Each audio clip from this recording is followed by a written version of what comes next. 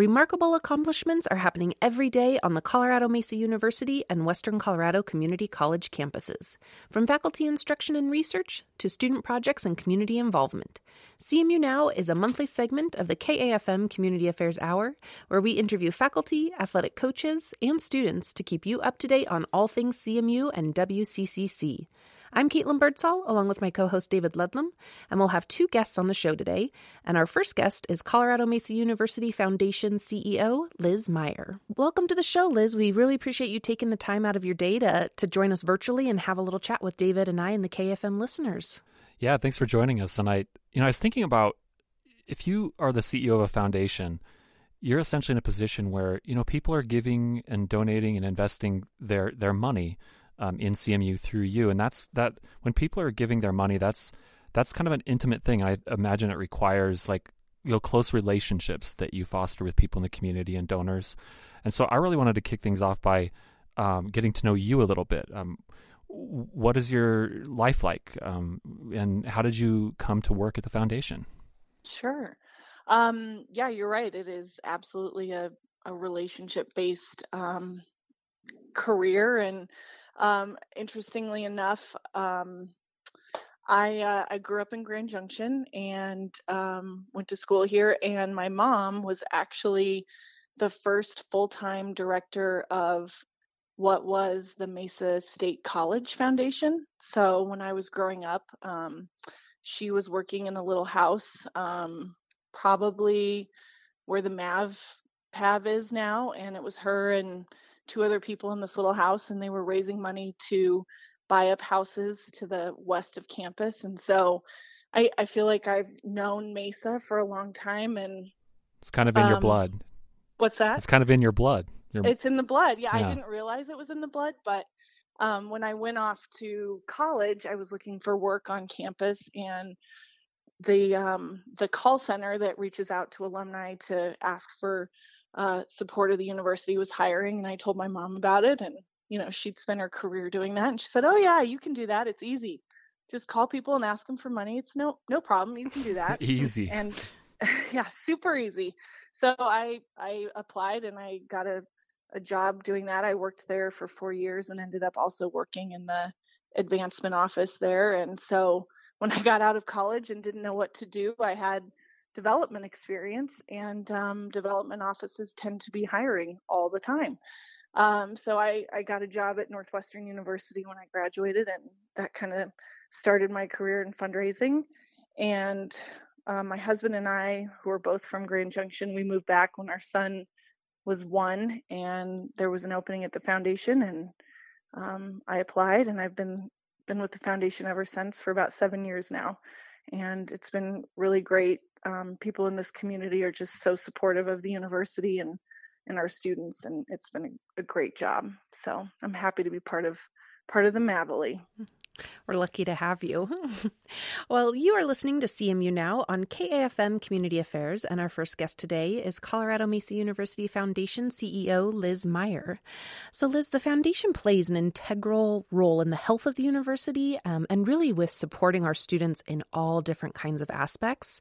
But I think it may be a part of the university that, isn't the first thing that comes to mind for a lot of listeners. They might think about our academics or athletics or our performing arts. But like I said, it's a really important part of what we can accomplish as a university. So I'd like to know if you could kind of explain the role of the foundation at CMU and how the foundation has evolved throughout the years as CMU has evolved and grown. Sure. So yeah, you're right. We're kind of the behind the scenes arm of the university, and our role is really to encourage and engage private support of the university. So outside of all of the public support that we receive, the foundation and our staff we work with individuals and businesses and private foundations to support all aspects of the university. But one of the things that we've really been focused on over the last couple of years, and we've had some tremendous growth, is focusing on scholarship support and supporting our students.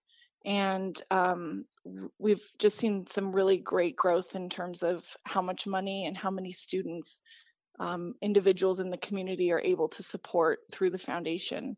So the foundation has an endowment of about 35 million, which has grown exponentially over the last 10 years. I think 10 years ago we were at around 13 or 14 million, and we're providing about 2.5 million annually in scholarships for students, and that's grown over the past 5 years from about 800,000. So we've really seen an incredible amount of generosity from the community to support our students, and a lot of what we do is fostering those relationships and helping people support our campus. Liz, you mentioned the word generosity. I want to ask you a question related to that. So I think everybody in the world, every business, every family, every individual has in some way, shape, or form been impacted by the pandemic, and there's need everywhere. And so I was reading on CMU Now sort of an article about the Maverick Relief Fund, something that I know you spearheaded, and there had to have been some concern about whether or not there was going to be the generosity available, given all the need to raise money for students. But from what I could tell, there has been a significant outpouring of support from donors to the Maverick Relief Fund. Could you talk about, I guess, what the Maverick Relief Fund is, but why you think that even with all the need out there, donations are coming in the door, every day? Mm-hmm. Yeah. The Maverick Relief Fund is something we started in March of last month or 2 months ago, right as the pandemic broke. It was becoming very clear that a lot of students were going to need additional financial resources. And some of the stories coming from our students, we knew we had to step up and to try and provide some additional funds for our students who were losing employment. Their families were losing employment, and they were just struggling. And I think you're right, right at the heart of uncertainty and a stock market that was rapidly declining. We were a little unsure of how it would play out, and if people were going to give. And I think what is most remarkable and what I think is special about CMU is our donors are intimately connected with the institution, and they really care deeply about CMU and our students. And I think that the fact that we've been successful in raising $125,000 just in a few short weeks for our students is really a reflection of that and people's commitment to the institution and to our students. So I wasn't surprised. We were a little hesitant, but I think it's really a reflection of just our donors' commitment to our students. Well, congratulations on the success of that fund. I know it's helping a lot of students. Thank you. It is. I hope so. Yeah, I know that we've already exceeded the amount we've raised, and we're continuing on so that we can continue to get them the support they need. Great. Well, you are listening to CMU Now on KAFM Community Affairs, and our first guest today is Colorado Mesa University Foundation CEO Liz Meyer. I know I've been following the Maverick Relief Fund pretty closely just because I handle a lot of our social media, so we get outreach from different students that are struggling a lot, and it's been great to be able to direct them to this relief fund to let them know we do have the financial support to help a lot of them. And it's been really incredible to see the way our alumni and faculty and staff and donors have stepped up to support this fund. And then recently, I also read that our Associated Student Government and then the Help Colorado Now Fund also did contributing gifts of about $40,000. And I read that as of May 4th, the fund had awarded 115 students a total of more than $324,000 in relief funds. And I think it's really impactful to hear those numbers, but I think it's even more impactful to hear stories from students that have benefited from the relief fund. So I don't know if you could maybe talk to us and the listeners a little bit about any of those student stories that you've come across or you've heard of who have really benefited from the relief fund.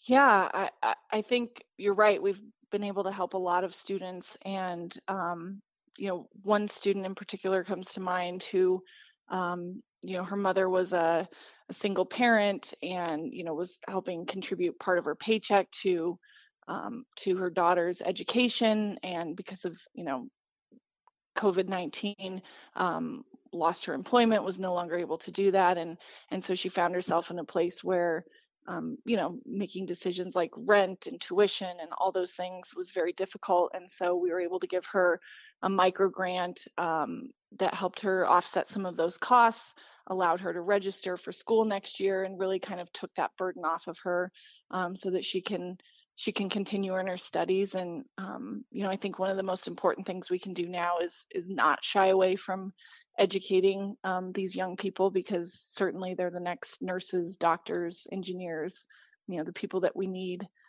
helping us in these types of situations. So it's been really great to help a variety of students, and many of them have a lot of different stories of how this virus has impacted them. So we're really excited to be able to help all of them. Well, Liz, you just mentioned students, and we've been talking a little bit about them, but I wanted to ask you about your donors. And what's always amazing to me when you publish your annual report is the diversity of donors that you have. Foundations, older donors and younger donors, student donors, faculty and staff, and everything in between. Huge diversity of donors. What is it about people that give, or what is it about donors that no matter their age or no matter where they come from that kind of makes them the same, or what do they have in common? And how does it give your job meaning to be able to work with people like that?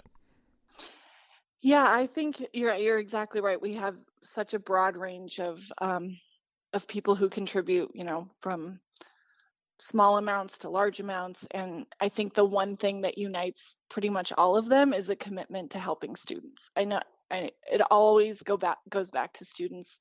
For the vast majority of our donors, they want to help. They want to help kids achieve their dreams. They understand the importance of education in terms of not just an individual, what that does for an individual in their life, but what that does for a community as a whole. And so I think the number one underlying thing is a commitment towards educating young people. Okay. Well, that, maybe as we kind of round out the show here, I want to put you on the spot and ask you, is there a donor that stands out? I mean, without mentioning names, or a situation that really has moved you with their generosity, or a case that kind of helps give you energy when you think about it, that you've had over the last few years? Yeah, it happens a lot, actually. I have one donor that stands out in particular who's not local, lives on the East Coast, and his family has some business in Grand Junction.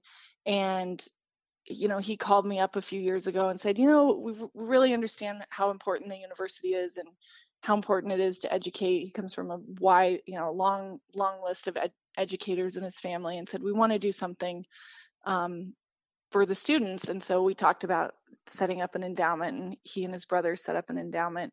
And they've come out to campus a few times, and I've taken them around and introduced them to some of their scholarship recipients. And they've just become so committed, from living back in Pennsylvania.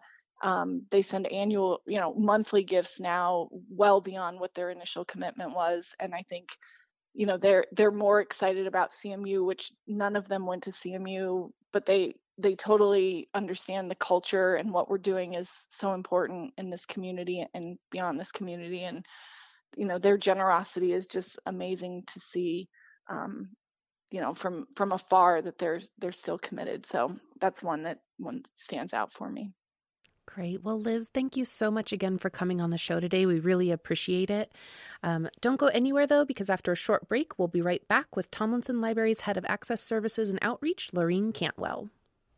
Welcome back to CMU Now, a monthly show where we talk about the remarkable work happening at Colorado Mesa University and Western Colorado Community College. We'd like to welcome our next guest, Tomlinson Library's Head of Access Services and Outreach, Laureen Cantwell. Welcome to the show, Laureen. Hi, thank you. Yeah, thank you so much for joining us virtually today. We really appreciate. Yeah, thanks for being here. Yeah, appreciate you taking the time out of your day to do that. No problem. My pleasure. All right, so why don't we start off today with you telling the listeners just a little bit about yourself and your background so they can get to know you a little bit better. Sure. So I actually grew up on Long Island, which is a much more watery area and flatter too. And I was kind of there all through college years. I did my bachelor's at Vassar College. I was an English major. And then I ended up moving to Philly, where I did grad school at Drexel University for library and information science. And then I ping-ponged around a little bit. I was in Iowa for a year. I was in Memphis for 2. And then I ended up out here as the reference and distance services librarian for CMU back in the fall of 2014. And as of around, I guess, October, November of 2019, I became the head of access services and outreach. Great. And, it's always interesting for me to hear, we've worked with each other, for the last couple of years, but to hear your background of that, you've been kind of all over the U.S. And then it's interesting that you landed here in Grand Junction, Colorado. Yeah, it does sound like an interesting career. And I was looking at your title, and I was thinking about, libraries are not the libraries of one's childhood. They become different, more technology driven, they're more complex. And, your title, what does that mean for folks that maybe aren't familiar with what a modern library like ours offers in terms of services? What do you do? What is your title and gender? Oh, these days it feels like jack of all trades. But, so when I was referencing distance services, my primary functions were assisting with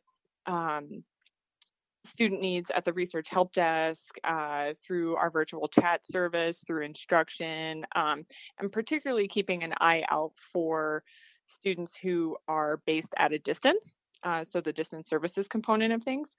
So I get confused a lot with distance ed, and we have a lot in common, but my role was a little bit different and focused specifically within the library. Shifting into head of access services and outreach, what that means is that I am looking out for our checkout services, our reserves, both print and electronic, and fun things like anatomical sets and rock sets and things like that. Also our interlibrary loan services, which are particularly critical for our students and faculty right now. And then on the outreach side, it's the programming, it's our events, it's making sure that we have strong touch points with our community, be those virtual or in person. So just making sure that our services have really high expectation and high success with our delivery, fixing problems, communicating upwardly and downwardly, that kind of thing. Great. Well, you are listening to CMU Now on KAFM Community Affairs, and our second guest today is Tomlinson Library's Head of Access Services and Outreach, Lorene Cantwell. So, Lorene, I know I've been an avid reader for most of my life, and I've spent a lot of time in libraries, and there's just a feeling when you enter a library. Like, I know for me, it feels very, at home. I love the way it smells. I love the quietness of it. I love just getting to see all of the books and the opportunities that are there at the library. So I can only imagine what it feels like to work at one. So what would you say is the best part of your job and what you get to do? That's a great question, Caitlin. So I can also sympathize with your feelings of walking into a library and what that experience feels like and means to you as just a member of our population. Just the fact that you can walk into a library and see and touch everything. I feel like Belle when she enters the library in Beauty and the Beast, where I just want to twirl around and read all the books. Exactly. But I think, for me, it's always been a safe space. And I try not to get too emotional when I talk about it. But when I was growing up, I lived near a small local library, Brookhaven Free Library, shout out. Just tiny, but special because the people who worked there had been babysitters of mine. They had taught me in nursery school and shifted into library work, things like that. So even though I actually never worked there, we joked that I had a cot in the basement. So for me, it's I love that. You can walk in there and you can have comfort. You can have a friend, and that friend can be a book. That friend can be the staff members there whose total aim is to help you and to figure out what you need and how they can make that happen for you. And there aren't that many places where you can have access to unfiltered information and where people seek to provide that for you. So that's for me always, but what libraries have been meant to do and what the best libraries achieve. I can really relate to what Caitlin was saying about libraries and how you described them too. I actually read Benjamin Franklin's autobiography last year, and I had no idea that he and others kind of invented the modern library, and that libraries are sort of a fixture of American society, at least in terms of how they're configured now. But they've also had to really work hard to adjust to the times, and they've changed a lot.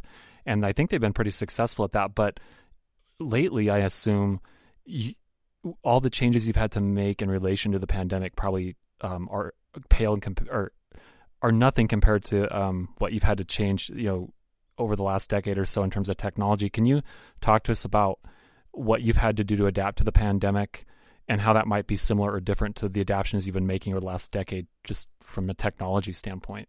Sure. Libraries have always, I think, needed to be agile organizations. I mean, from Alexandria, where we had scrolls, to now where people are like, why do we need librarians? We have Google, and you have to kind of, navigate a really careful landscape of the amount of access that we individually have to information pursuits and what it's like to need help with those pursuits.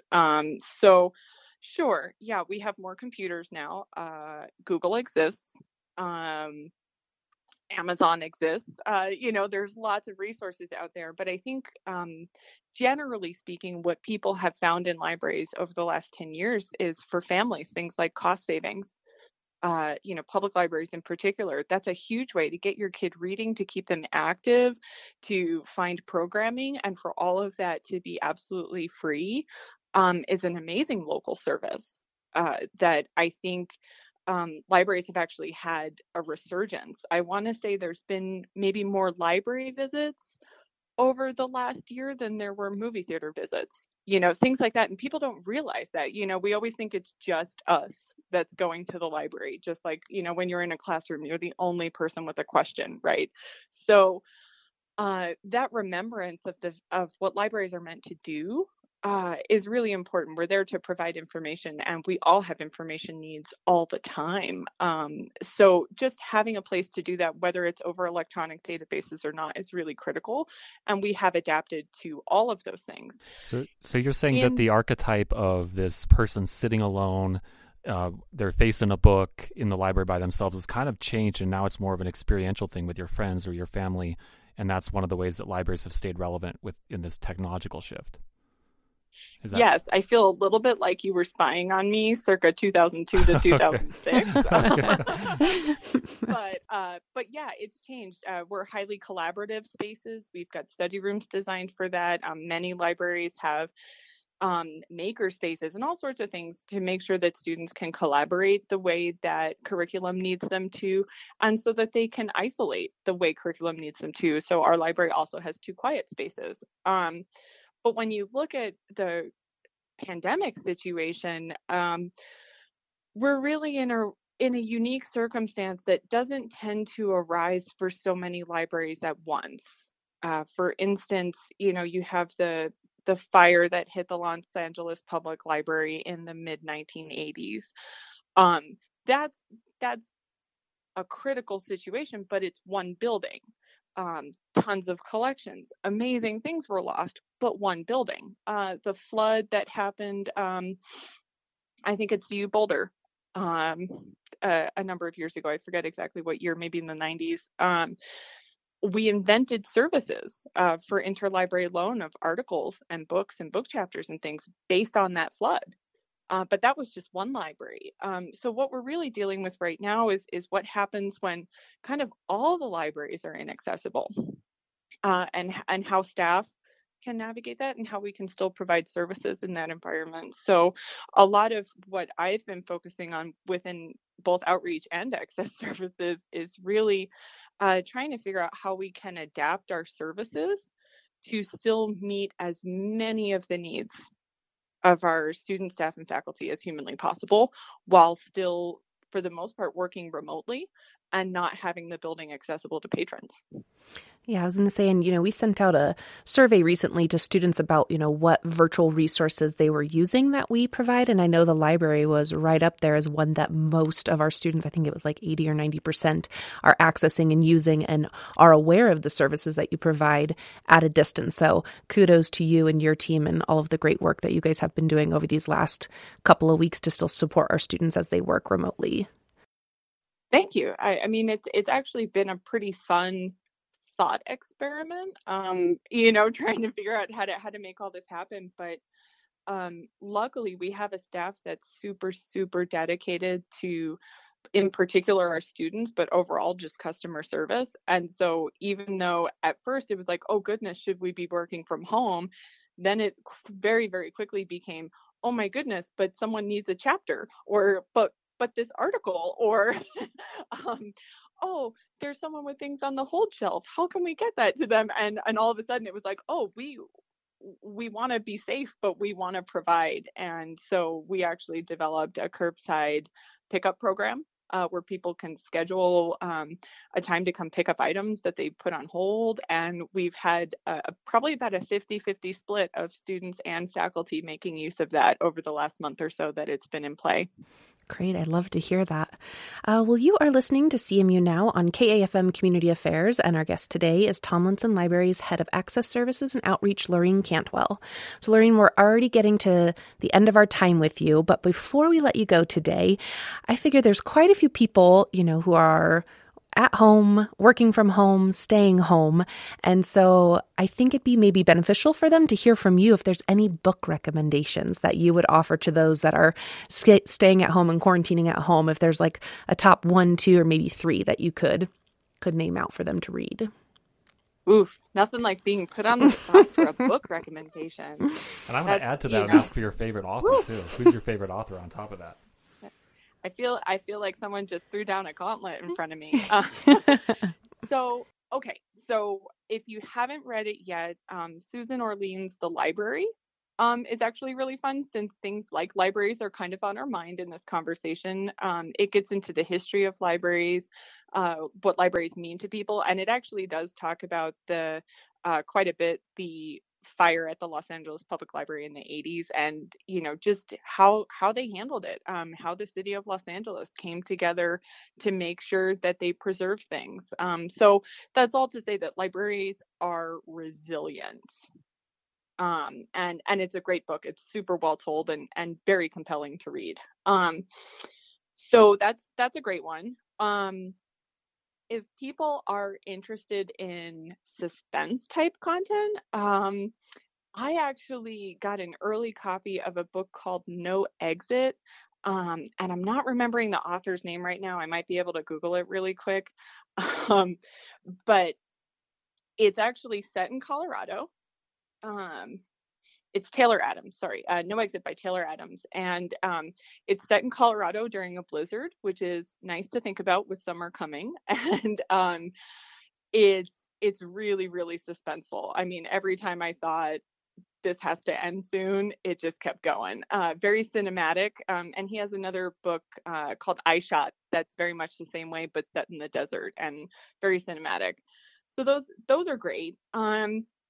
Other books, I'm trying to think of something non-political that I've been reading lately. Let me think. I think those are good. Yeah, those are great recommendations. Like I don't want to let you off the hook. I still want you to tell us your favorite author. Oh, my favorite author. Yeah. I don't actually have one. It's something I think that people expect me to have because I am a book lover. But I don't actually have one because I guess when it comes to authors, I'm very polyamorous, like if you're good at what you do and it's suspense, I love you. If you're good at what you do and it's a trashy romance, I love you. I just, it's Abraham Lincoln, right? Whatever you are, be a good one. And that's, when you find truly great authors, you can really fall into books. The other thing that's great about books to keep in mind, particularly with things like fiction in a time like this, is that fiction helps develop empathy, because we often end up putting ourselves in in the footfalls of the characters of the book. So that's where reading things that are different, reading things that are about people that you don't know or worlds that you don't experience, whether it's, wealthy people, Asian people, people from historical times, whatever it happens to be, those fictional components really help us, I think, develop within ourselves. So kind of keep that in mind too. This is a great time to kind of expand your worldview and touch on things that you're not that familiar with, and learn more about everybody and what we're all handling. One thing I do want to plug really quick, while we're keeping in mind things like reading, is that our special collections and archives at the Tomlinson Library is collecting journals, diaries, and other records from community members' experiences within the pandemic. This is our library in conjunction with Dr. Sarah Swedberg from the history program. And we hope to make both a physical collection and a digital collection from anyone in the CMU Grand Valley or Western Slope community. So anyone who wants to submit anything, we'll hear from you, and we'd love to, really build something coming out of this. It'll be an important record. Great. Well, yeah, I was going to say that sounds like a great project and a great way to end our show today. So thank you again, Laureen, so much for joining us. And again, she's the head of Access Services and Outreach at Tomlinson Library. Thank you. It's been my pleasure. It's been a lot of fun. Nice to talk to you both. You too. Bye-bye. This segment airs on the second Tuesday of each month on KAFM Community Radio. You can also listen to a podcast of today's show at kafmradio.org. I'm your host, Caitlin Birdsall, along with my co-host, David Ludlam, and we'll be back next month for another edition of CMU Now on the Community Affairs Hour.